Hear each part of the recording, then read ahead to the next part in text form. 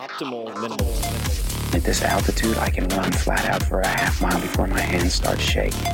Can I answer your personal question? Now would seem an appropriate time. What if I did the opposite? I'm a cybernetic organism, living tissue over a metal endoskeleton. Tim Ferriss Show. This episode is brought to you by Athletic Greens. I get asked all the time what I would take if I could only take one supplement. The answer is invariably Athletic Greens. I view it as all-in-one nutritional insurance. I recommended it, in fact, in the 4-Hour Body. This is more than 10 years ago, and I did not get paid to do so. With approximately 75 vitamins, minerals, and whole food sourced ingredients, you'd be very hard-pressed to find a more nutrient-dense and comprehensive formula on the market. It has multivitamins, multi-mineral greens complex, probiotics and prebiotics for gut health, an immunity formula, digestive enzymes, adaptogens, and much more. I usually take it once or twice a day just to make sure I've covered my bases if I missed anything I'm not aware of. Of course, I focus on nutrient-dense meals to begin with. That's the basis. But Athletic Greens makes it easy to get a lot of nutrition when whole foods aren't readily available. From travel packets, I always have them in my bag when I'm zipping around. Right now, Athletic Greens is giving my audience a special offer on top of their all-in-one formula, which is a free vitamin D supplement and 5 free travel packs with your first subscription purchase. Many of us are deficient in vitamin D. I've found that true for myself, which is usually produced in our bodies from sun exposure. So, adding a vitamin D supplement to your daily routine is a great option for additional immune support. Support your immunity, gut health, and energy by visiting athleticgreens.com/TFS. You'll receive up to a year's supply of vitamin D and 5 free travel packs with your subscription. Again, that's athleticgreens.com/TFS, as in Tim Ferriss Show. athleticgreens.com/TFS. Man, that sunset is gorgeous. Grill, patio, sunset. Hard to get better than that. Unless you're browsing Carvana's inventory while you soak it all in. Oh, burger time. So sit back, get comfortable. Carvana's got thousands of cars under $20,000 just waiting for you. I could stay here forever. Carvana, where car buying meets comfort meets convenience. Download the app or visit Carvana.com today. A quick disclaimer. Google does not endorse or support the content of this episode of The Tim Ferriss Show. Hello, boys and girls. This is Tim Ferriss, and welcome to another episode of The Tim Ferriss Show, where it is typically my job to interview and deconstruct a world-class performer, whether they are from the worlds of, say, athletics, business, politics, military. They could be from just about anywhere, because there are patterns in the greatness, and there are recipes, tactics, tools that you can use. This episode is a little different. I visited the Googleplex, that is the Mountain View-based headquarters of Google, and had a public chat, and I was interviewed myself. And I made sure by selection of the questions, I knew at least the first 5 to 6 or so that we would cover some ground that has not been covered before. So there were questions such as, what has been the most important Stoic teaching that I've come across? How can we stay humble? How do I manage the many, many requests that I receive and the inbound that I receive? What are the, say, success factors or elements that have led to the success of the Tim Ferriss Show, this podcast? And the patterns that I've spotted. Where do I see myself in 5 years? If I could pick anyone alive or dead to be in my personal board of directors, who would they be? 3 people, let's just say. How do I experiment with my dog training? These are things that many of you have asked me about, and I haven't had a chance to cover before. We get into human longevity, insomnia, etc. So I hope you enjoy this. It is a change of pace. It is shorter than the usual. And as always, thank you so much for listening. Welcome, everyone. I'd like to introduce you to Tim Ferriss, author of the 4-Hour Workweek, Body, and Chef, host of the Tim Ferriss Show, the #1 rated business podcast on iTunes, and a serial investor. I'm your host, Jordan Thibodeau. So without further ado, let's give Tim a nice welcome.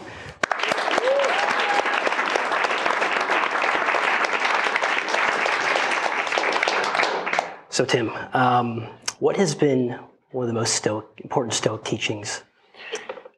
So the Stoic philosophy is, in essence, the operating system that I use for making better decisions, or try to use.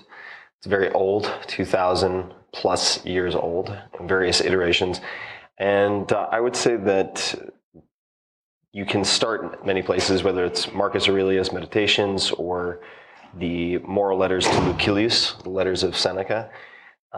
Cato is particularly interesting to me, and one of the lessons that I try to implement in my life comes from Cato. Cato was considered by many the perfect Stoic. I'm sure he was not perfect, as none of us are, but he would regularly, for instance, wear mismatched clothing in high-profile arenas where that was frowned upon, so that he could train himself to be ashamed only of the things worth being ashamed of.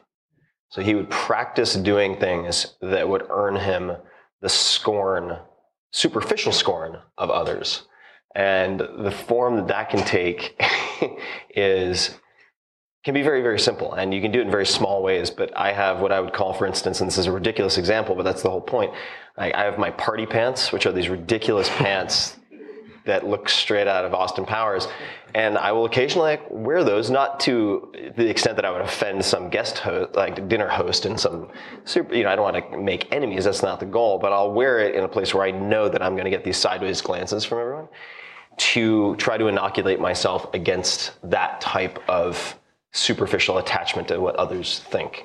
For a while recently, I was wearing what I could best describe as like a creepy porn stash. It was a very ill-advised, half-grown mustache that looked terrible. It really did look, it was like Chester the Molester. It was terrible.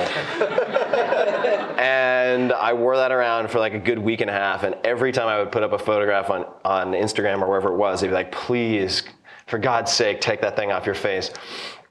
And it was just an exercise. It was yet another exercise. And there are many different ways to do this, but I think that would be one that comes to mind, is regularly practicing things that you feel embarrassed by but shouldn't, that have no grander importance whatsoever, so that when you train yourself to not be embarrassed by the small things, then when it comes time to make big decisions, stand up for something larger, you will have the training that you need. And this is not necessarily Stoic, but I think it's Archilochus. I'm not brushed up on my ancient pronunciation, but this is a military context, but it was we do not rise to the level of our hopes, we fall to the level of our training. So what I like about Stoicism is that it offers practical ways of practicing this. The second would be practicing your worst case scenario. This is very similar, so it's kind of a larger meta example. Seneca, I think it's on fasting and festivals, or on festivals and fasting. I think it's letter 13, actually, in the moral letters to Lucilius, which I reread all the time, clearly you can tell. And to set aside a certain number of days, say each month, which I do, during which you will be satisfied with the cheapest and scantest of fare, wear the roughest of clothing, etc., asking yourself all the while, is this the condition that I so feared? So practicing poverty, which would then empower you to make decisions because you know the worst case scenario isn't that bad. And for that reason, among other reasons we can get into, I do 1 3-day fast every month. I do 1 7 to 10 day fast every 1 to 2 quarters. And there are other things that I do on top of that, but those are a few that come to mind. Excellent. In your podcast, you've talked about the monkey brain. Can you explain what that is? Now, the monkey brain or monkey mind is, I think, inside all of us in some capacity. It's this incessant internal dialogue, or maybe not even a dialogue. Maybe it's just some stern or irritating roommate that you have in your head. And we can all think back to, say, elementary school. I remember there was this kid in my class. He's always misbehaving. And I remember at one point he got up, it was like 3rd grade, and the teacher suddenly froze, and we turned around, and he had a fork over his head, and he said, "I am the master of the universe," and he stabbed an electrical outlet and just got like blown backwards. And then there was this kid who would walk over, and he would like build a building out of construction blocks, and then inevitably it would fall over when it got too tall, and then he'd just like lay down and cry. And I think that as we get older, we learn to not do those things because you'd be put in a straitjacket. But as a result, they're internalized. So like all day we're walking around with like some version or combination of all of those things. And the context in which I probably brought it up, the monkey mind, was as it relates to my morning journaling. So I do regularly journal. Sometimes I do what would be considered morning pages. Other times I use something called the 5-minute journal, which we could talk about. But the goal is not to write per se. I'm not doing it for someone else. I'm simply capturing my monkey mind, its litany of complaints or insecurities on paper, so that it's not caught on a repeat for the rest of the day. I'm simply giving it a two-dimensional prison or playpen so that I can then move on with my day and hit mute at least for a brief period of time on those things. But it's, I think that if you want to be less reactive, to be the author of your own life or business, career, whatever it might be, you have to be able to do deep work and think long-term and rationally. And for all of those things, you need to get very good at identifying where you're being overly reactive. Right. To thoughts, to external factors outside of your control, whatever it might be. That ties back to the 5-minute journal. It does. The 5-minute journal is it's a journal that was created by a reader of the 4-Hour Workweek. Actually, for those who have read the book, it was their muse. So they're one of their cash flow focused businesses in the context of lifestyle design. But you take 2.5 minutes or so in the morning, and then again at night. And so one is effectively a focusing and planning exercise. There's also a gratitude component, which I think is very critical for those of us who are driven type A achievers. It's very easy to constantly be focused on the future. And just to pause for a second, I heard someone say that depression is an obsession with the past and anxiety is an obsession with the future. Well, if you look at achievers, they tend to be very future focused. And as soon as they hit a goal, they're like, don't have time to celebrate this small win. This isn't good enough. Bigger, bigger, better, etc. And that is a pattern that can be very self-destructive, even if you rack up a lot of wins at the same time. So the gratitude component is extremely critical. That takes about 2.5 minutes each day. And it also helps to identify your focal points or your priorities so that when inevitably that 10% that's left of the monkey mind pops up to like dance in front of you and distract you from your objectives you set out for the day, you can return to that. And then at the end of the day, it's basically a performance review. And I find it incredibly helpful and a lot of ROI for the time invested. Excellent. So it seems like it gives you a degree of mental clarity. Yeah, it does. And I think that what separates, if I think about my podcast, I've interviewed 100 to 150 world-class performers across every possible domain imaginable: sports, entertainment, politics, art, chess, it just goes on, that the difference between somebody who's good at like the, let's just call it the top quartile of the population in their chosen field and the top 1%, it's the degree to which they can focus to determine their goals and maintain that focus. Gotcha. It's one of the largest distinguishing factors. Excellent. Now, with people who've achieved such success in their careers or in athletics or whatever, what can people do to maintain their humbleness? Humility, I think, is not too tough to maintain if you create the proper environments.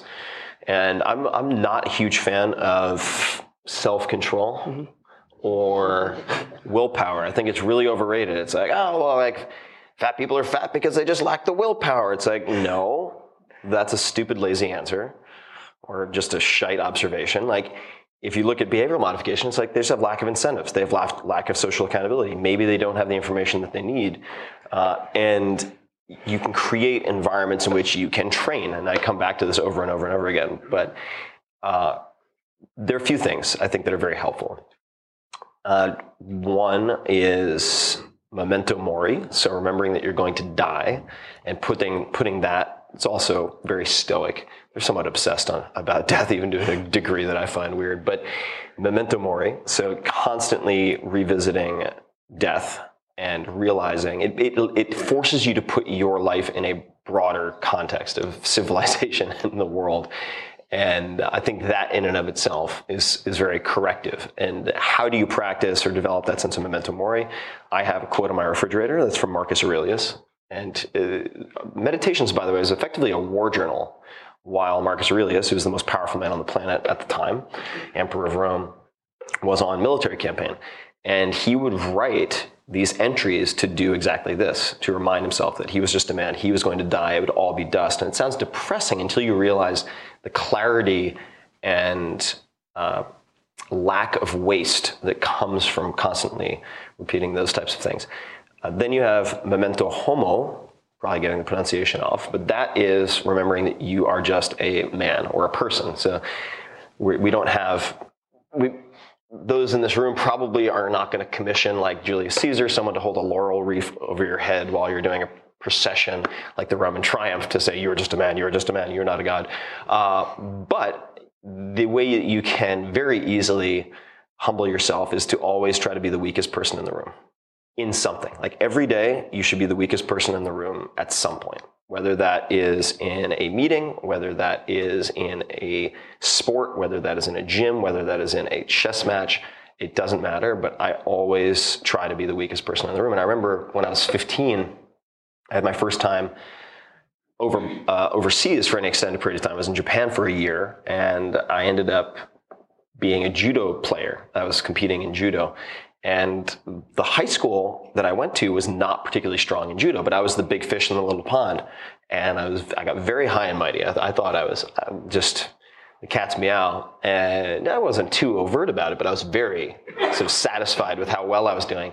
Went to my first tournament and I got demolished in 7 seconds by this guy who weighed 40 pounds less than I did. Like, ippon kachi, that was it. I was done. And I got up, I'm like, I'm fine. They're like, no, you're the loser, you're done. You are done. And I was so demoralized. And, I was the only white guy in the tournament. And it was kind of, there were a lot of people just hoping that they would be able to kind of like wag a finger and laugh. And I mean, love Japan, but it's like, I get it. Very homogenous place. So I ended up going after that to a cram school for judo, like a juku. They have it for all sorts of things at night. And I went to Tokai University's judo cram school. So Tokai University produces gold medalists in the Olympics. They're really, really tough. So I went in and I was 15 at the time, and I got just annihilated by 12-year-olds. I mean, talk about embarrassing. I mean, if you can try to flash back to high school, you're like, and you're like a sophomore in high school getting killed by like 6th graders or 7th graders. So embarrassing, including women. I was getting torn to pieces. And I got trashed for 3 or 4 months, and I was like, wow, I don't feel like I'm making a lot of progress. My endurance is getting a little bit better. And went to a tournament that had the same competitors as the previous tournament and just walked through everybody. Just steamrolled because I had a better cohort group. I was the weakest in the room. Right. As long as you're trending in the right direction, it doesn't matter if you're losing. And so that would be one approach. Just like every day, schedule it, plan it, be the weakest person in the room in some capacity. Nice. So bring it to communication. You have multiple people trying to reach out to you and contact you. How do you manage all of those requests? I suppose the short answer is I don't manage all of those requests. Okay.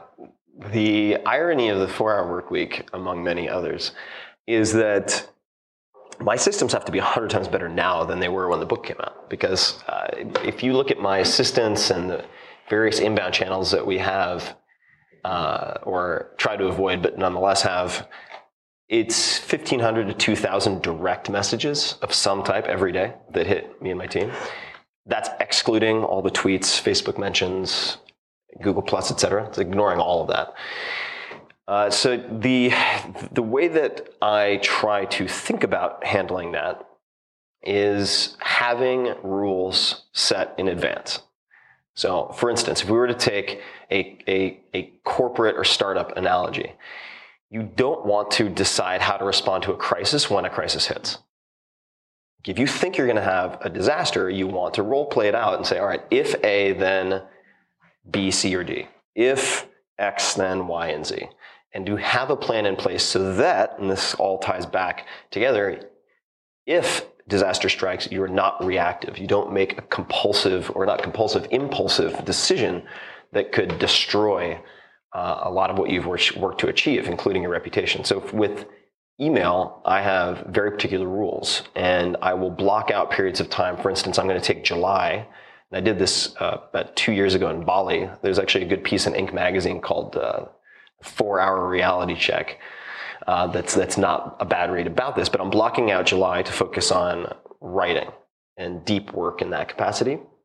So I have to set up systems and rules in advance so that I don't have to be on email or calendar or phone, which is what I did for a month in Indonesia. I'm going to do it this time overseas. And the important thing is deciding on your policies. And I've realized for myself that I do moderation very poorly, whether it's caffeine, booze. Like if I'm on, I am on. And if I am off, I am off. So that is why I decided to take a startup vacation, effectively retirement, as of about 9 months ago. I realized, this is just one example. I was drowning in email intros to founders and cold emails and pitches and this, that, and the other thing.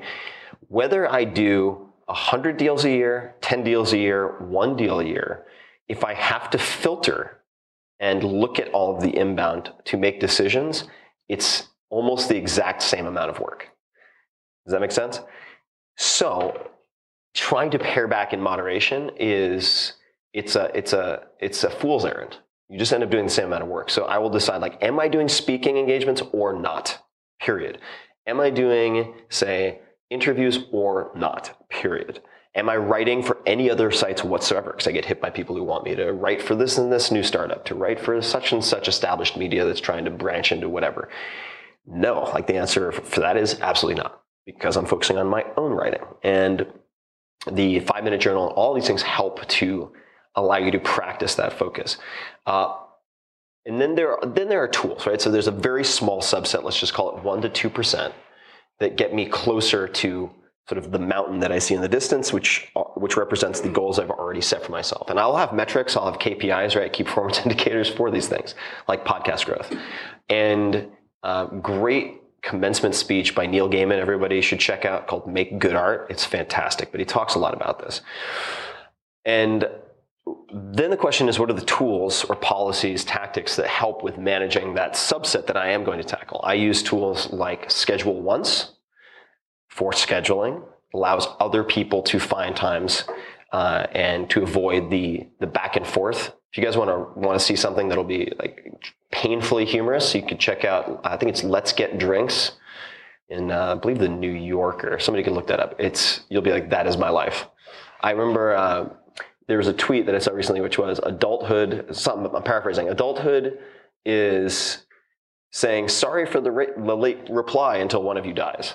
It's like, that is a sad state of affairs. So I'll use Schedule Once. I'll use a tool called Boomerang, which allows me to not just automate follow-up reminders if I don't hear back from someone, but to set parameters.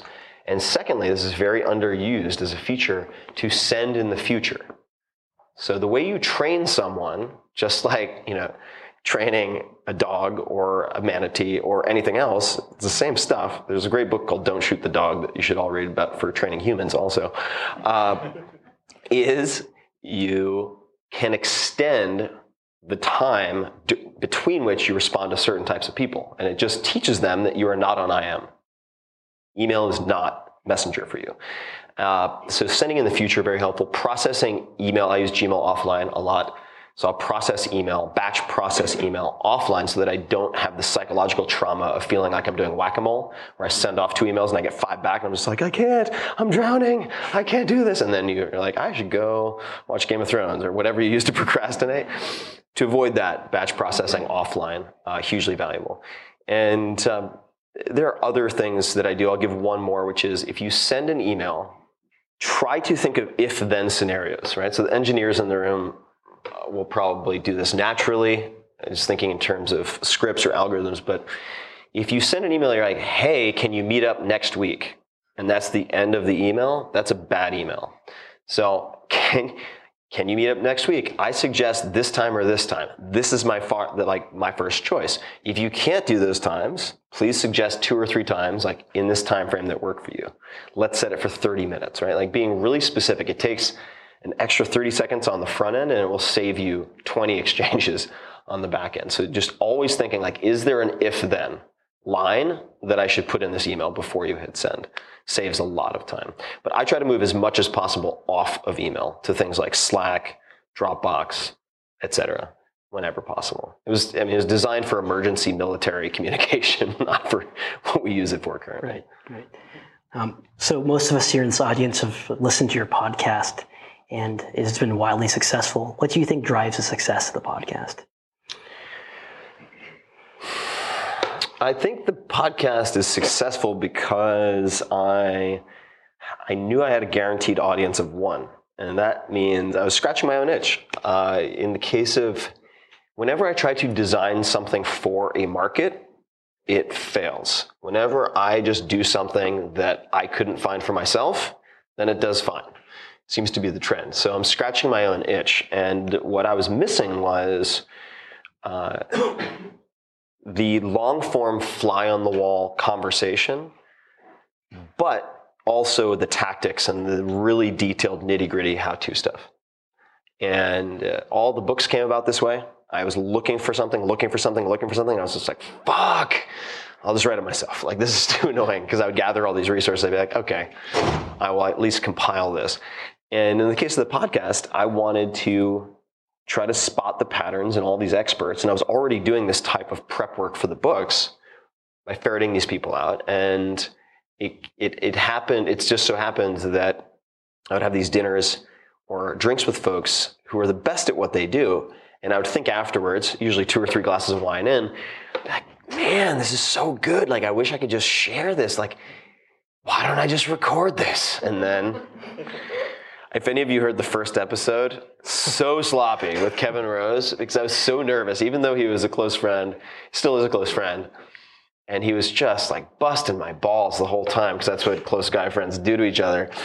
And so I just was drinking way too much. And I remember recorded the first podcast, and I'd committed to doing 6. This is important. I can mention why. But I was skipping through the audio, just checking on the quality. And it's like 2 hours long, 2.5 hours long. And about an hour in, I was so anxious for whatever reason. And I was like, well, Kevin, I want to be respectful of your time, da-da-da-da-da. And then I was like, all right, whatever. Click forward like an hour, and the same exact phrase came up. And it was like, well, Kevin, I want to be respectful of your time. And I was like, oh my God, this is terrible. And I had this like lip-smacking tick and like all this stuff. I was like, oh, the shame.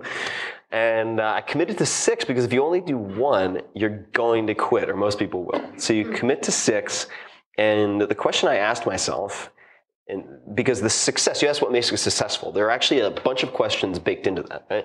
There's what makes the product something that could be successful. There's what makes it something that spreads.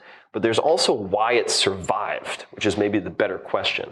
If I had tried to do something fancier, like fill in the blank, something that is produced really well, like Freakonomics Radio, I don't have the experience or the resources. I would have become overwhelmed, and I would have quit. So rule number 1 is, if you want something to be successful, you can't quit after 2 episodes. You actually have to get to a point where your learning curve hockey sticks.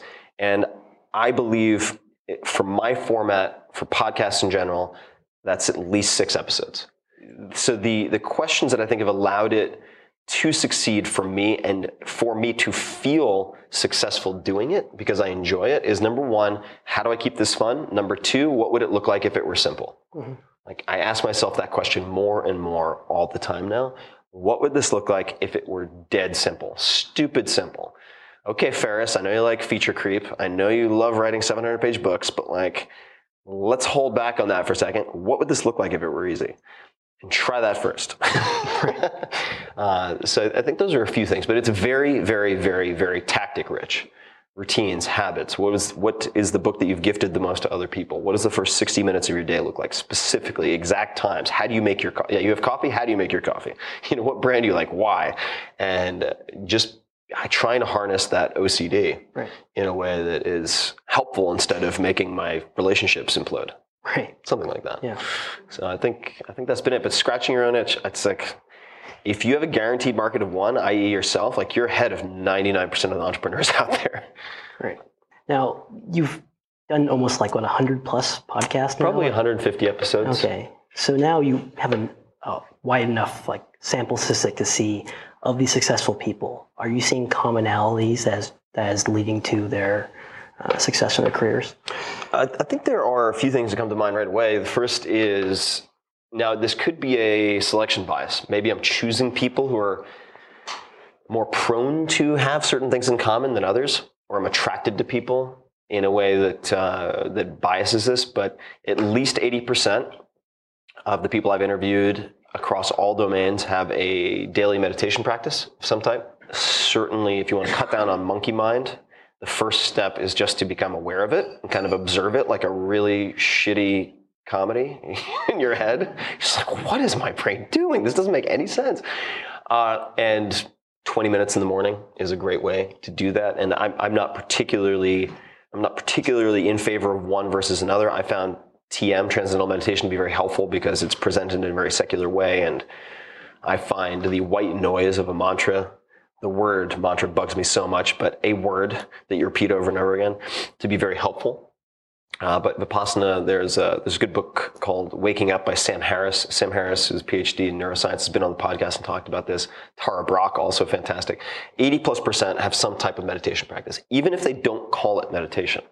So I've for instance, interviewed Amelia Boone, incredible endurance athlete, the most successful female endurance athlete in obstacle course racing in the world. But also in like 2012 at the World's Toughest Mudder, I think it was about 1,200 competitors, and probably 90% male. She came in second place out of everybody. That's a 24-hour race. I mean, she is super tough. And she said, well, I don't really have a meditation practice. And I was like, what do you do when you're running? And she's like, I either listen to like one track over and over again, or I sing one track to myself over and over again. I was like, well, that sounds a whole hell of a lot like meditation to me. Then Arnold Schwarzenegger, for instance, this was a really cool example. He does everything 100% Arnold. Like when he goes, he really goes. And he did, I think it was Transcendental Meditation for a year. And then he felt like he hit a certain plateau in the benefits and he stopped. But he said that the benefits persisted for decades. Very, very cool idea. The prospect of that is very exciting. So meditation would be one. Two, of the males, and we could theorize as to why this is the case, but of the males, a high percentage of the interviewees over the age of 50 skip breakfast. Very high percentage. Wim Hof, General Stanley McChrystal, tick, tick, tick, tick, tick. There's a long list. Pavel Tsatsouline, the Russian who effectively brought kettlebells to the U.S. Remember I asked him, my usual sound check question is, what do you have for breakfast? And he's like, breakfast, coffee. I was like, we need more of a sound check. He's like, Tim, I like to keep it simple. I was like, all right. Pavel's awesome. One of my favorite episodes. Let's see. I find just as interesting as the patterns, I find the differences reassuring. Right? Because of course, I think we're pattern recognition machines. So I'm looking for like the secrets. It's like, okay, like just like net, like give me the what do 80% of these people have in common? So I can just like do that. That's my recipe. And then I'll like have everything that I want. Great. Do everything that I want. Be happy. Oh, that'd be fantastic. But what I've realized over time is that what appears to be the case, because you have, at first I was interviewing all these people and they're like, I wake up at 4:30 in the morning, like Jocko Willink, the most decorated special operations commander from the Iraq War. He's like, wake up at 4:30. And I had a string of about 10 of these interviews where they're like, I wake up at 4:30, I wake up at 5, and I was like, oh God, I don't want to wake up at 4:30. For me, like, I'm waking up at the ass crack of dawn is like 8:30. Like, that's a major effort for me because I go to bed so late. And I've historically done all my best writing between like 11 p.m. and like 4 or 5 a.m. And then I had a few folks who were very late night. I was like, oh, thank God. Okay. Whew, that was close. And what I realized is, and there's a quote, I'm going to massacre it, but I'm going to paraphrase here, that I think it's W.H. Auden, A-U-D, and I might be getting the last name wrong, but routine in an intelligent man is a sign of ambition. And I think that what is important is not having a specific routine, it's having a routine. That's it. Like you have a routine that allows you to preserve your decision making and your creativity hit points, sorry, Dungeons and Dragons, for the things that actually matter. So that you're not waking up and every morning deciding what to have for breakfast. You're not waking up every morning and maybe deciding what to wear, right? Steve Jobs, et cetera. I have quite a few friends who wear the same thing effectively every day. So in what ways can you preserve your decision-making budget, your creativity budget for the things that you are uniquely good at and that really matter? And the answer seems to be you have a lot of routines. And you can have your own routines, but what's important is that you have a routine or routines that you stick to for periods of time. That seems to be, and there are many different routines, but those would be a few. A lot of them, the majority of them, are insomniacs, so take heart. So just because you're an insomniac doesn't make you successful, but it seems to be a symptom or a common side effect of a lot of their behavior. And then scratching their own itch. Almost all of them scratch their own itch. And this is actually super important. I think there's a lot of rah, like motivational speaker business advice out there that is utter horseshit. And I think one of the biggest delusions, illusions, or just hoaxes is like, optimism, think big, the passion's going to drive you. Like that's how the people who are really successful are successful. That might be the story you read about in the magazines because it makes for a fun hero's journey type of story. But the people that I've been most impressed by ask themselves all the time, what is the worst case scenario? They're budgeting for the downside. So in other words, they're not using optimism to allow them to take action. They're not just like, you know what, I'm going to jump off the cliff and grow wings on the way down, or whatever the cliche is that you might find on like a calendar in Office Space.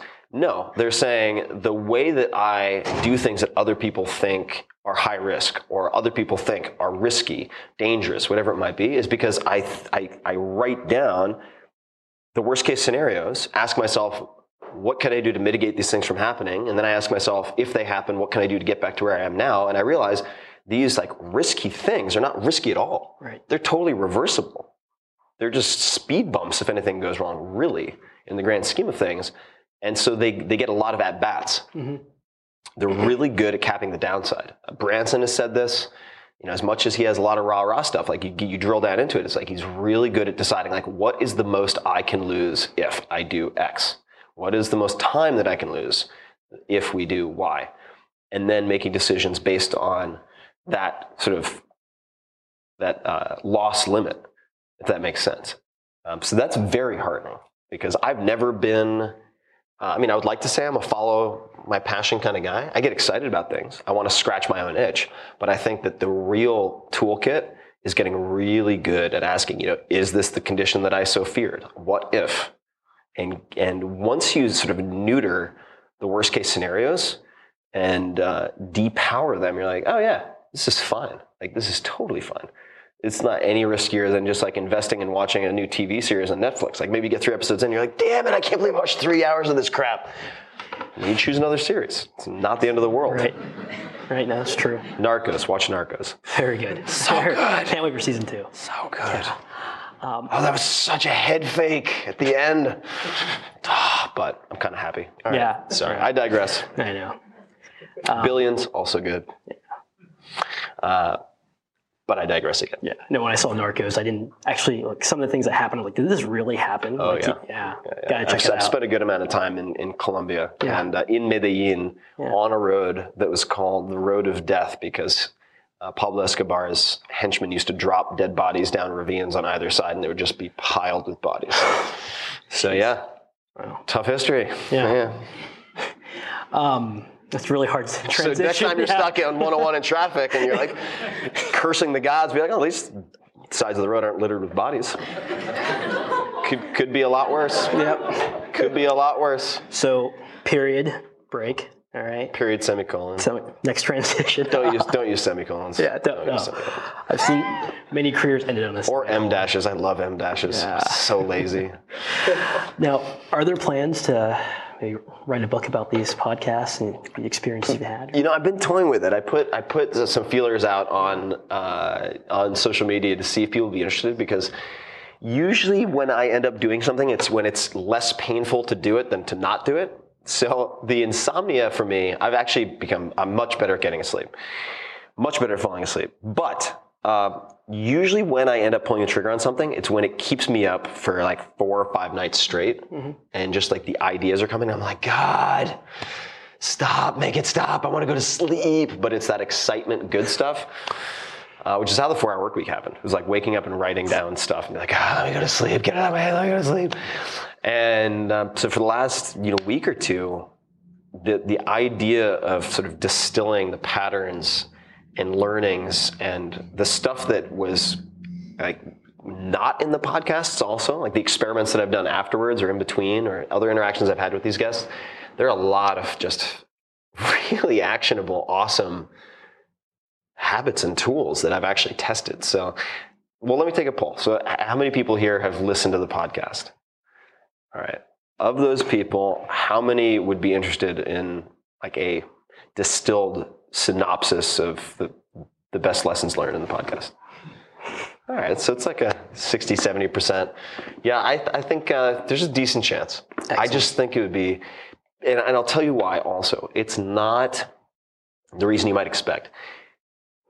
What I suffer from most, what pains me the most about the podcast is the like embarrassment of riches that comes out of a 2.5-hour conversation. Because I have one of these coming out a week. I don't have time to actually digest and reflect on all the stuff that I'm putting out. Right. I do as much as I can, but I just don't have the bandwidth. And now I've done 150. I'm like, in part of me is like, I don't need to interview anybody else. Like, this is enough. Yeah. Like, I want to do it because I enjoy it, but I'm like, if you can't figure out how to improve any aspect of your life from these 150 people across like 100 different disciplines, you're an idiot. Like Tim Ferriss talking to myself. So it's like, go back and review, idiot. Like you've done tests before. Life is the test.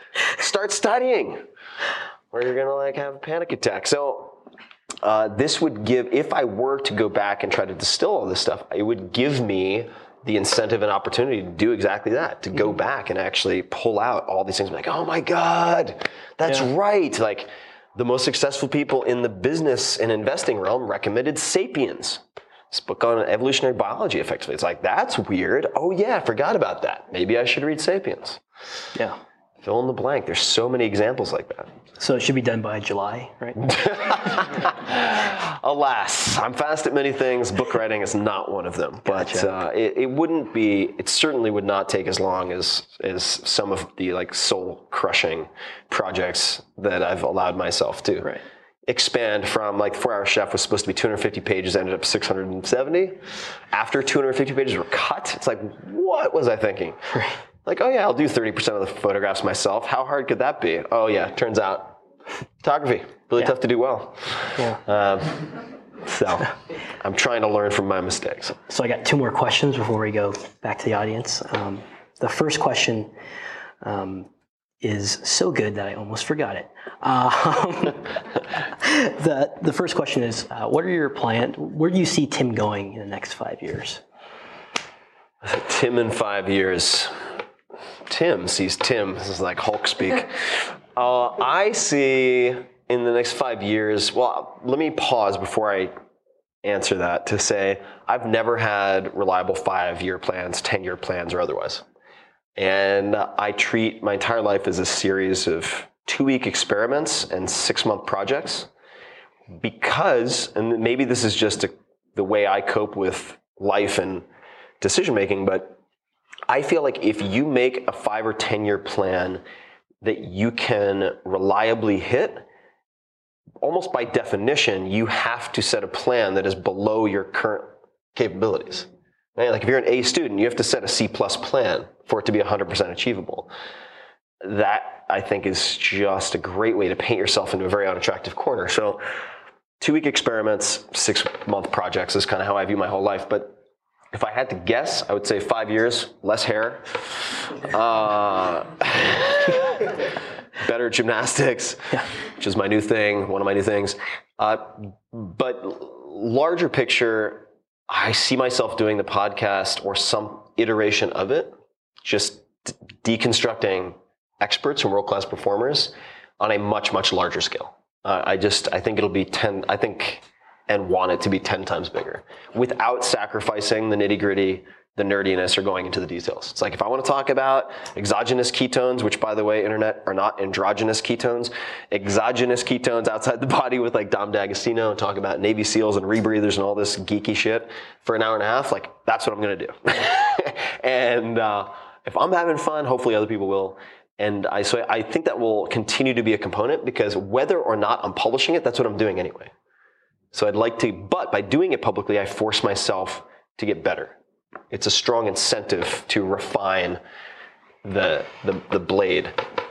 I think that, there's a chance I'll have family. We'll see about that stuff. We're going to have a conversation about my thoughts on marriage and relationships. That's a whole separate thing that requires a lot more tequila. Or maybe a 4-hour work week. Yeah, that's a whole separate thing. Yeah, 4-hour parent not coming anytime soon. Somebody was like, what about the 4-hour relationship? And I'm like, what is that, a guide to one-night stands? I mean, that's a best case scenario. I feel like other people have written that book. Don't need to do it. I think 5 years from now, I hope to be better at simplifying. I think I'm good, but I know I can be better. I would like to. This is the first time in a long time that I've ever said this. Like, I want to still be doing what I'm doing with the podcast. I'm just really loving it. And like with books, if anybody, well, I know there are people in the audience who've written books, and I'm not going to have anybody confess their sins now, but it's like you get through a book, and I remember I was 90% done with the 4-Hour Body, and I was talking to this author. I'm like, God, I'm so bored of this. Oh my God, I can't stand rereading these chapters. I'm 90% done. I'm almost there. He goes, oh, congratulations. You only have 50% left. And I was like, oh God, you're so right. And it's just so painful to give birth to these things. It's like crowning with like a, Tony Robbins' head. That sounds terrible. But it's like, Tony, I love you. You know that. But it's just like an image of birthing. I would have preferred Total Recall with Arnold and Quado. Or Arnold. Quado or something. Yeah, so probably also painful and kind of freaky. So let that haunt your dreams, everyone. But with the podcast, it's like when I finish a good interview, I did one with BJ Miller, especially with someone who's not widely known. BJ Miller is a palliative care and hospice expert who's helped 1,000 people or so transition to death. And I finish and I'm just like, I feel so much smarter after having had this conversation. And it just makes me so stoked to do it again a week later. So I want to be continuing along those lines. But I fully expect that doors will close that I think are currently open. Doors will open that I don't even know exist at the moment. And that's part of the 2-week experiment, 6-month project plan. So I'm okay with that. Gotcha. And that's part of what makes it exciting, quite frankly. Mm-hmm. If I had a predictable plan, I think I would run out of steam. I wouldn't have the gasoline or the electricity, those of you who drive Teslas, to make it work. Right. And I hope to be I don't think I take myself too seriously, but I hope to, even to a greater extent, be embracing and creating absurdity in the world and laughing at myself, because I think it's very hard to get anything serious. I think it's really hard to get anything truly big and serious done if you take yourself too seriously. Another reason why I do drunk Q&As sometimes on the internet. I'm not drunk right now. I can verify, yeah. For the final question, let's say you had a personal board of directors and you could put 3 people on there, living and dead. Who would those people be? Personal board of directors, 3 people. I would say first few that come to mind would be Benjamin Franklin, the merry prankster himself. Just such a colorful character and multifaceted, really incredible amateur who was able to best a lot of the professionals because of that beginner mind and lack of fear. And I think that prankster-like nature was very helpful. The Walter Isaacson biography of Franklin is so good. So good. It slows down for me in the sort of last third, but the beginnings are so incredible. They're really fantastic. Highly recommended. Second, Richard Feynman, probably. the physicist, I guess from Caltech, largely associated with Caltech. Another prankster, just like another polymath / prankster who used to, in addition to being, world-class physicist at Los Alamos and whatnot, he became a safe breaker just to like annoy his superiors. I wouldn't suggest this in today's climate, but like he used to break into these safes at Los Alamos, take out like the top secret documents, and then put them on his boss's desk, and then close the safe and just leave them there. So like, not for extended periods of time, but just to like cause his boss to have a complete panic attack. Learned to play the bongos. Had some debate with an artist friend, and they got really fired up, and he was like, well, I'm going to teach you about science. And he's like, all right, well, I'm going to teach you how to paint. So he got really into painting, and he would go into strip clubs to paint strippers. Like, I love this guy. Like, this is hilarious. So I think Feynman, although I might not be able to get a word in edgewise with him and Franklin at the same table. And then probably need some like serious person with some scars. So, I mean, not that they aren't serious, but maybe like a Marcus Aurelius type, who's like somebody who's had like the weight of the world literally on their shoulders and has had to make life and death decisions. Like, yeah, I think maybe a Marcus Aurelius. Not sure if I could get him to laugh much. Maybe a Musashi, although he'd probably kill all of us. Musashi Miyamoto or Miyamoto Musashi. Anyway, yeah, I'd say Marcus Aurelius. I'll go with him. Sounds good. So thank you so much for coming out. I listen to your podcast every week. Thank you. And to actually see a face that moves with them is a neat experience. His head is so much bigger than I thought. Do look like a bridge troll. I apologize for that. Sorry, I look like a bridge troll? No, I look like a bridge troll. Oh, this is good. We're getting limbering up. I look like a bridge troll. Look at this thing. It's like a I don't know, narwhal or something. All right, continue. Sorry. So I actually have a Molly question, which, by the way, where is she? Molly. Totally thought you would have brought her with you. Yeah, so Molly is my pup. She's about 11 months old. She's hiking right now. So she's probably in the Marin Headlands with a walker. That was not the full my question. Yeah. So I know she's 11 months old. I actually have a 9-month-old puppy, so follow a lot of what you talk about in your 5 Bullet Fridays about her and the toy that spits out food. And I know that you do a lot of testing experimentation on yourself. And I was just wondering, as you're raising a puppy, not inhumanely, but do you do any kind of testing experimentation in her training? Right. So testing and experimentation with Molly. So in between the beatings, you mentioned humane. No, no beatings. I'm testing all the time.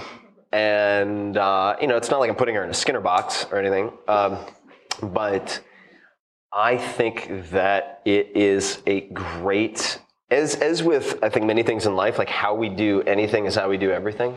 Sometimes. And I found that getting better at training Molly, being attuned to her needs, but also being consistent with my training and sequencing the training in the right way. So just in the 4-Hour Chef, when I talk about meta learning and DISC, like deconstruction, selection, sequencing, I approach dog training the same way, which is really just animal training, including humans. So don't shoot the dog, great framework to start with. And I think crate training, huge, even if you have an older dog. I think that clicker training for just precision, super helpful. Karen Pryor's pretty good for that also. And training for attention as a prerequisite to all other skill training. And you can do that very easily by, for instance, getting a treat in one hand and a clicker in the other. And you hold the treat in front of your dog's face after they sit, and then you hold the treat out to the side. Their eyes will travel with it. Wait until their eyes come back to your eyes, and then you click the clicker and you give them the treat. And by doing that in various ways, you instill in them the habit of constantly checking in with you using eye contact. And it makes everything else, come, sit, stay, down, infinitely easier. So thinking about how to sequence those skills is very fun. Training for safety first, tricks second. It's also something I look very carefully at. So I will do timed stays. So like down stay, and I'll do she has to do it for 5 minutes. And then I'll give her the beluga caviar of dog treats. But to do that, you also need a no reward marker. There are different ways to do this. So the reward marker would be click treat. No reward marker, Like you can use uh-oh, you can use different types of verbal cues to say, you screwed up, in other words. And always getting your dog, sorry, this is something I'm really into. So using sit for please is another thing that I think is very helpful for safety and is a prerequisite skill. Anytime she wants anything, sit. And that's like, duh, okay, tell me something I don't know, but I'll give you a variation that you might not think of. Anytime I open a door, she sits first, I go out next, then she looks at me and I go, okay, and she comes to the door. This means your dog never jumps out of the car when you open a hatchback and gets hit by another car. Will never happen. Well, I shouldn't say never say never, but you've just decreased the likelihood infinitely. So those are a few things that I've played around with, but I think the sequencing of skills is something that most dog training books do extremely poorly. There's one book that I'm hoping to acquire and just give away for free, quite frankly. It's really thin. It's called Command Performance, and it's a short compilation of like 2 pages per behavior. Put together by the Whole Dog Journal. I'm sure it's based somewhere in Northern California with a name like that. Maybe Portland. And I would start with that. I think it'll go a really long way. There are also some YouTube channels that I think are helpful. Kiko Pup, K-I-K-O Pup is one that I found very helpful. But you run into the same issue that you run into with any type of coach. Like jiu-jitsu is very problematic for this. Everything is where the instructor walks in and they just kind of decide on the technique du jour. And then they teach you that, but there's no sequence, there's no progression. And with dogs or humans, if you want the best result, you need progression. So those would be, long answer, but thanks. I have an online question. There's a lot of talk and focus on human longevity. What would you actually recommend people begin doing as they approach their 40s and beyond for a minimum effective dose? Man, if you're in your 40s, it's just too late. Pick out your casket at Costco. No, I'm almost there myself. The preface has to be, I am not a doctor, I don't play one on the internet, this is not medical advice, blah, blah, blah, talk to qualified professionals. But if I were to, or maybe I am already, if I were to pursue increasing lifespan, it would not be at the expense of performance, number one. I just enjoy performance too much. So it can't make me like a sexless, listless, depressed person, which a lot of things that extend lifespan do. Really, really extended caloric restriction, have fun with that. You'll wish you were going to die sooner. So I'm not going to do that. But I do fasts to purge precancerous cells. Like by the time you're 40, almost everybody will have what you could consider precancerous or cancerous cells. What you don't want is uncontrolled growth of those cells. And you can affect that by understanding the idiosyncrasies of cancer metabolism, but just to keep it simple, you want to experience ketosis and or fasting for semi-extended periods of time. To me, that means at least 2 to 3 days. This is all a work in progress, but it's based on good literature. So I would I do 1 3-day fast, meaning water, per month. Typically, I'll finish Thursday dinner and then fast Sunday dinner. And I may combine that with, this is addressing cancer in part. There are other mortality causes, of course, but I might use hyperbaric oxygen at like 2.5 atmospheres for 60 to 90 minutes, 3 times a week. That's straight from Dominic D'Agostino, who I had on the podcast, who's looked at the use of hyperbaric oxygen, not only ketogenic diet and fasting, but also exogenous ketones, like mixing up a powder and drinking it like Gatorade, and how that can extend lifespan in rats and different species.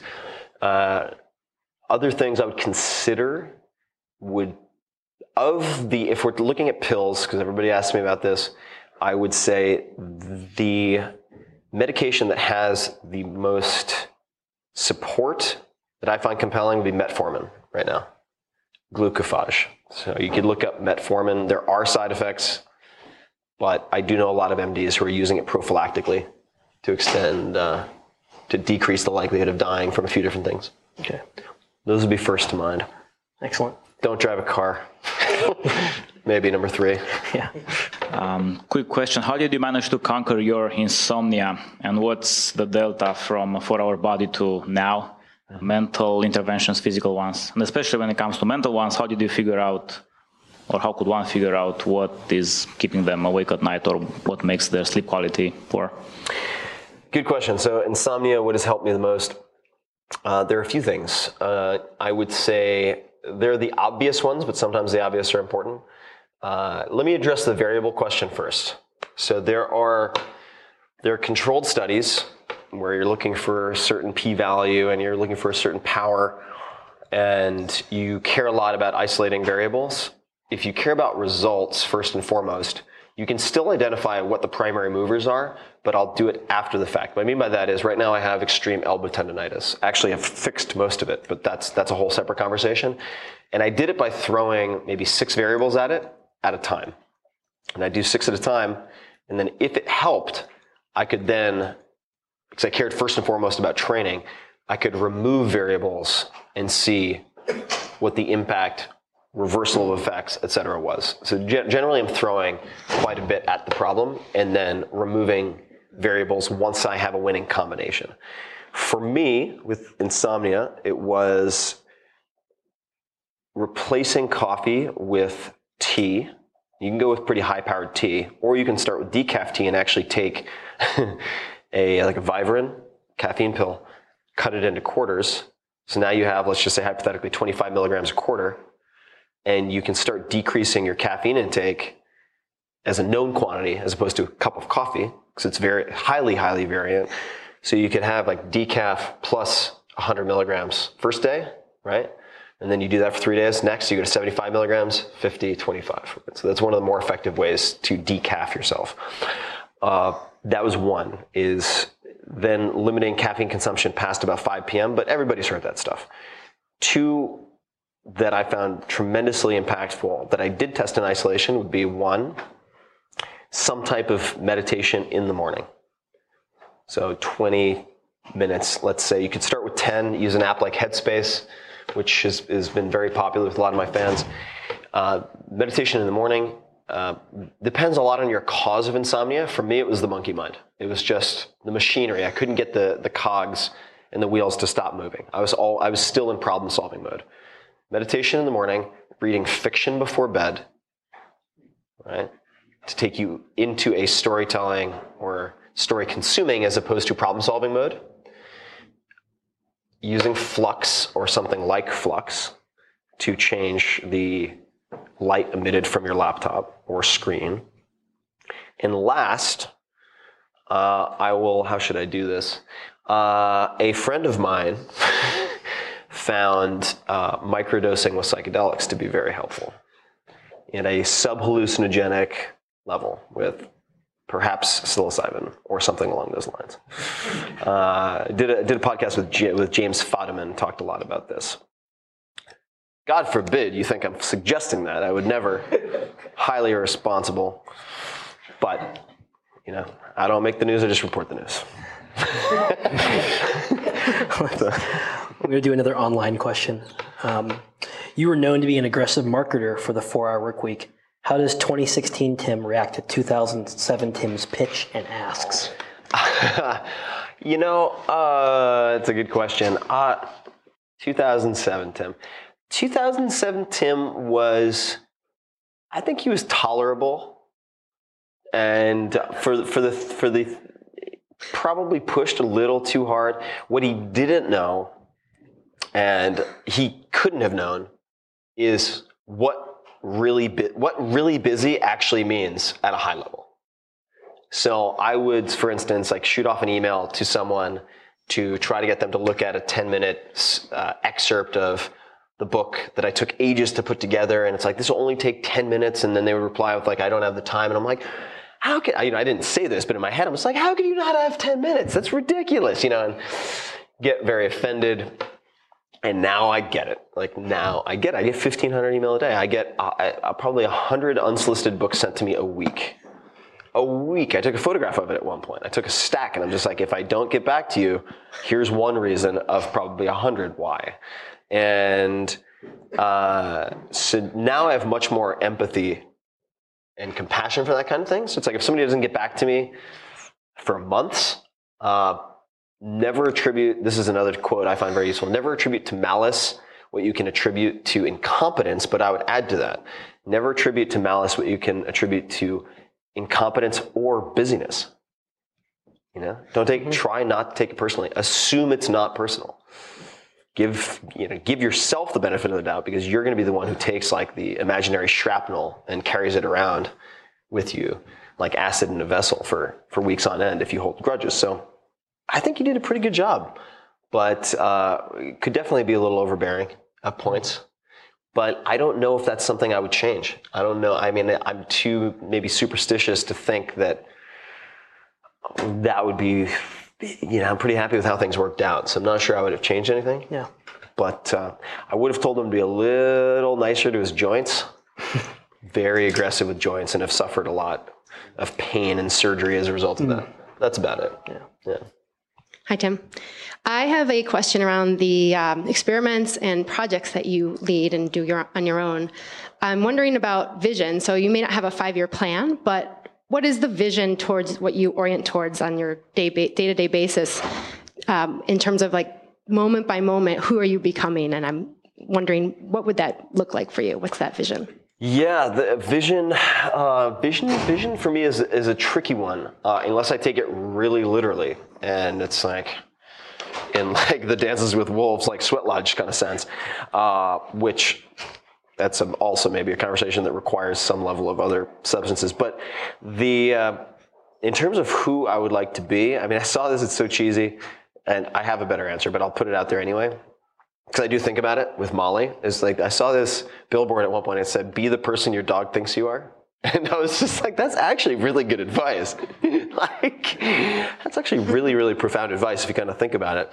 But the vision, I think, would be, let me try to back into this. So why build the podcast? Like, why? I mean, why put out more books? Why do these various things? Why focus again on editorial? Like, I'm backing out of the startups, focusing more on the creation and the interviewing and the research. And I feel like that is my Archimedes lever for larger change. And to give a precise example, I've spent a lot of time around lawmakers and politicians. I can't play that game. I have too many skeletons outside of my closet, too many in my closet, I use way too many drugs, and I'm not good at lying, which is sort of a prerequisite for that form of theater, at least part of the time. But what I've realized is if I have a very well-educated, very well-heeled, in some cases, influential audience, I can help steer that ship from afar, kind of like a football coach calling commands without actually having to have my hands on the wheel. I can influence it. Mm-hmm. And I've used that already to affect certain things like the legality of shark fin importation in a couple of states in the US. In the process of funding research into using, for instance, psilocybin to address treatment-resistant depression at Johns Hopkins. And those are experiments that will ultimately lead me to probably change or attempt to change laws and policy. Because you can be a chess piece on the board. You can be the best piece on the board, which is better than being a pawn. That's kind of where we all start, I think. Then you can be a chess player. Then you can get very good. Then you can be the person who designs the game in the first place. And ultimately, in that sort of cascade, that's the most powerful position. Yeah, and then you change the game. That's good. Then you change the game. So I think that on a greatest impact for the greatest number of people, I don't want to lose the one-to-one, which is why the podcast and providing people with things they can start now, immediately start using tomorrow or today is important to me. That's the micro that can affect the macro, but directly affecting the chessboard is something I want to do, but I'm playing a long game with that. Because to do it right, I have to approach it very, very methodically. For me personally, I think that I want to be more, and I am much better, but to reflect more on to be happy with what I have and to constantly reflect on how fortunate I am in so many ways. Because if I don't do that, nothing I get will ever make me happy, content, fulfilled. and I'm really good at achieving. Like I can knock down walls. I'm really good at it. But that is only one side. It's only one piece of the whole equation. And on top of that, I would say, and this is a twofer, is practicing and immersing myself, recognizing that I'm a social animal. Humans are social animals. So spending a lot of time in groups. That means mixed groups, meaning mixed gender. It also means, and this is very out of favor as a topic of conversation, like small groups of men for me, and spending periods of time in that environment. It's just, I find it inexplicably, in a way, therapeutic. And I think that if you look at our evolutionary biology, you look at tribal societies, my most recent podcast with Sebastian Junger gets into this quite a bit. We're in such a sensitive political climate. I'm not telling you to run around and touch everybody, but like there's like no physical contact. And it's extremely, I think, problematic for us as organisms to live the way we currently live. So I think I need that, and part and parcel with that is developing greater compassion and empathy, or just rediscovering that. So long answer, I apologize guys, but if I had to reflect on it for me personally, that would be. Yeah, thank you. Thanks. That's good. We'll do one online question and then one more in-person question. So for the online question, you've experimented with interview structure of your podcast a few times, sharing a bottle of wine with Astro Teller. What has worked the best? I've tried many things in interview formats. I've also tried non-interview formats for the podcast. And part of what is great about treating things as an experiment and being very vocal about the fact that you're doing that is that you get like hall passes to do all sorts of zany harebrained shit, which is great. So I've done the wine. No big surprise. There's a point where there's a tipping point where it's like wine makes you funnier, and then you just feel like you're getting funnier, but you're no longer funny. There's definitely a point where the whole scale flips on that. But format-wise, what I've found to work very well with my guests is at least an hour and a half, up to 3 hours. Once you get to 3, most people just start running out of gas. I break the interview generally in my mind into thirds. First third would be developing rapport, offering vulnerabilities of my own. So if you hear me offering stories of my own in the beginning, it's not because I want it to be the Tim Ferriss Show, even though it literally is. I don't want it to be just me talking. I'm offering vulnerable pieces so that they will reciprocate. And that's something I learned from Neil Strauss. It works really well. So I'm trying to crack the ice. First third is basically getting through some of their bio, or not getting through, it's interesting stuff, covering some of their bio, current projects, and breaking the ice, and also getting through some of their sound bites. Second third would be audience questions oftentimes, or questions informed by the audience. And then the tail end of that second third is whatever they want to pitch or talk about or promote, if they have something. Then rapid fire questions, and sort of my usual set. And then the close. And I find that structure works very well for me. In my experience, it takes at least an hour, sometimes more, unless you know the person already, to get through their usual shtick. And if you do a lot of media, as I do, I'm as guilty of this as anyone else, we talked about preserving your decision-making creativity hit points. One of the ways you do that is you figure out which stories and answers work really well, and you just use those over and over again. But I want to get original material, so you have to burn through that, and it takes about an hour, hour and a half. That's the general format. There's a lot of prep that goes into that, of course. Other formats that work very well that I hadn't seen any other podcasts try, but again, asking the question, what would this look like if it were easy? I was like, man, it's really hard to schedule with these people. These are really, really busy people. It's super hard to schedule.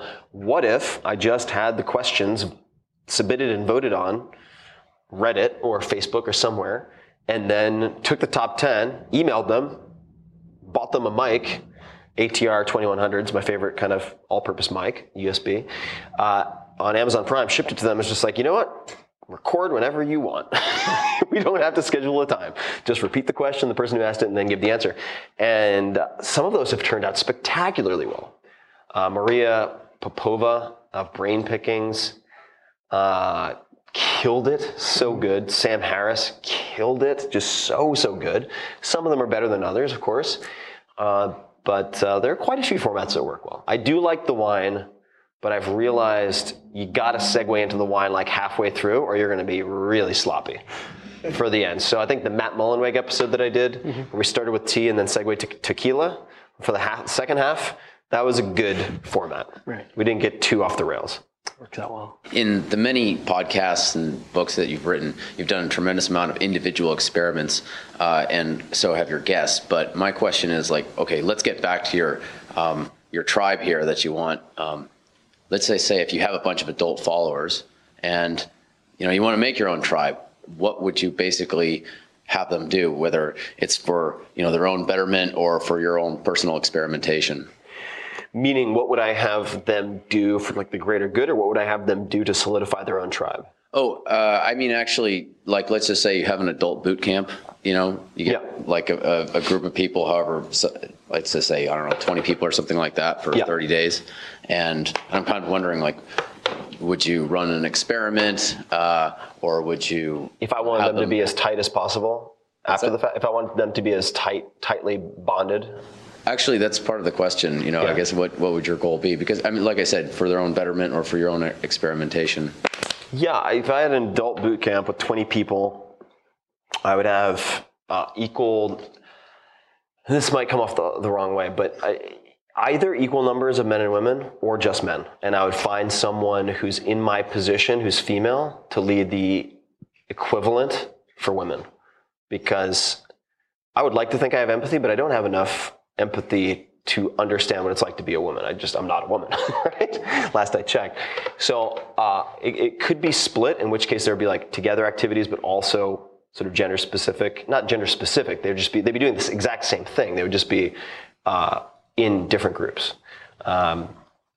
And the activities, so I wouldn't have a goal. It wouldn't be like, Fight Club, Operation Mayhem at the end or anything. I wouldn't have like a single thing for them to do afterwards. Potentially, actually, I take that back. There would be a lot of hardship and suffering.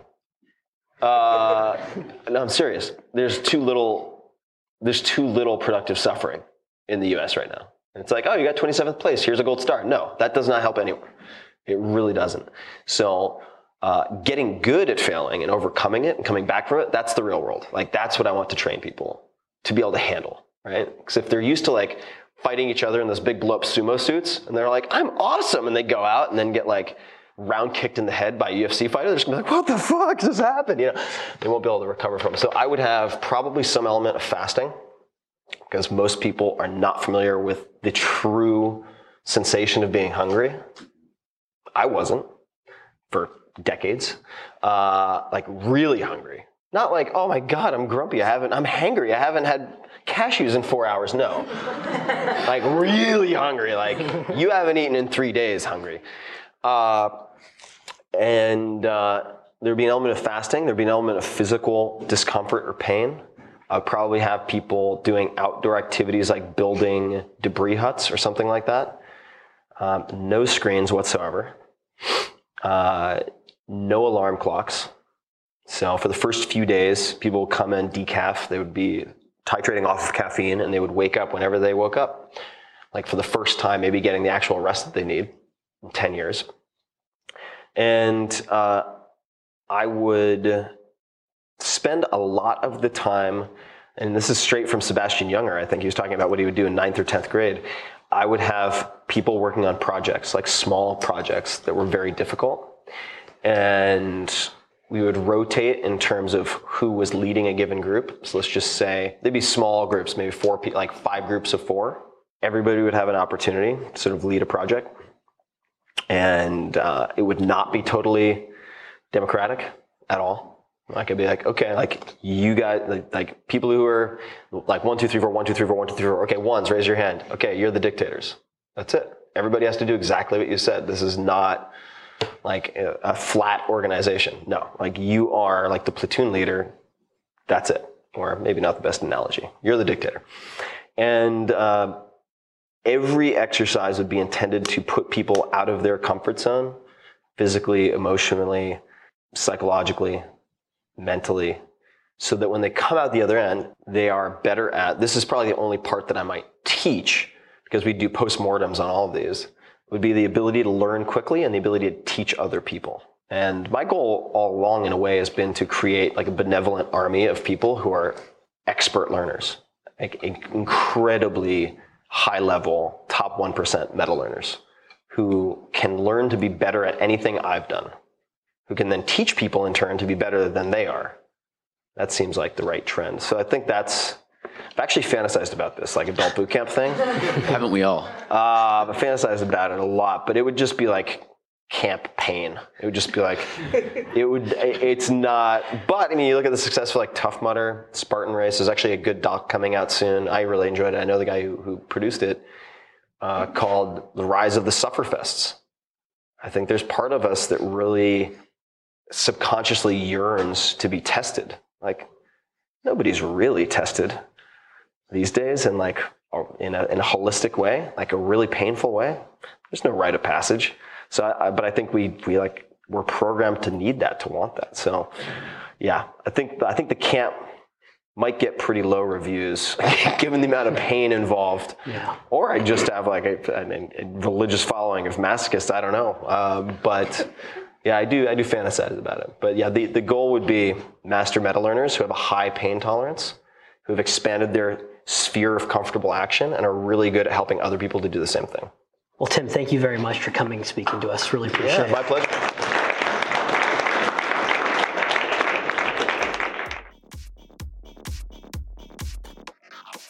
Hey guys, this is Tim again. Just a few more things before you take off. Number one, this is 5 Bullet Friday. Do you want to get a short email from me? Would you enjoy getting a short email from me every Friday that provides a little morsel of fun before the weekend? And 5 Bullet Friday is a very short email where I share the coolest things I've found or that I've been pondering over the week. That could include favorite new albums that I've discovered. It could include gizmos and gadgets and all sorts of weird shit that I've somehow dug up in the world of the esoteric as I do. It could include favorite articles that I've read and that I've shared with my close friends, for instance. And it's very short. It's just a little tiny bite of goodness before you head off for the weekend. So if you want to receive that, check it out. Just go to 4hourworkweek.com. That's 4hourworkweek.com, all spelled out, and just drop in your email and you will get the very next one. And if you sign up, I hope you enjoy it.